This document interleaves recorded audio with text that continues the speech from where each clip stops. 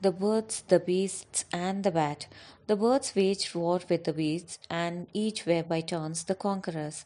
A bat, fearing the uncertain issues of the fight, always fought on the side which he felt was the strongest. When peace was proclaimed, his deceitful conduct was apparent to both combatants.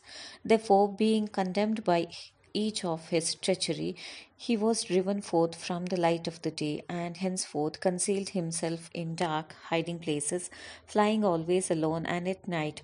Moral of the story is the deceitful have no friends.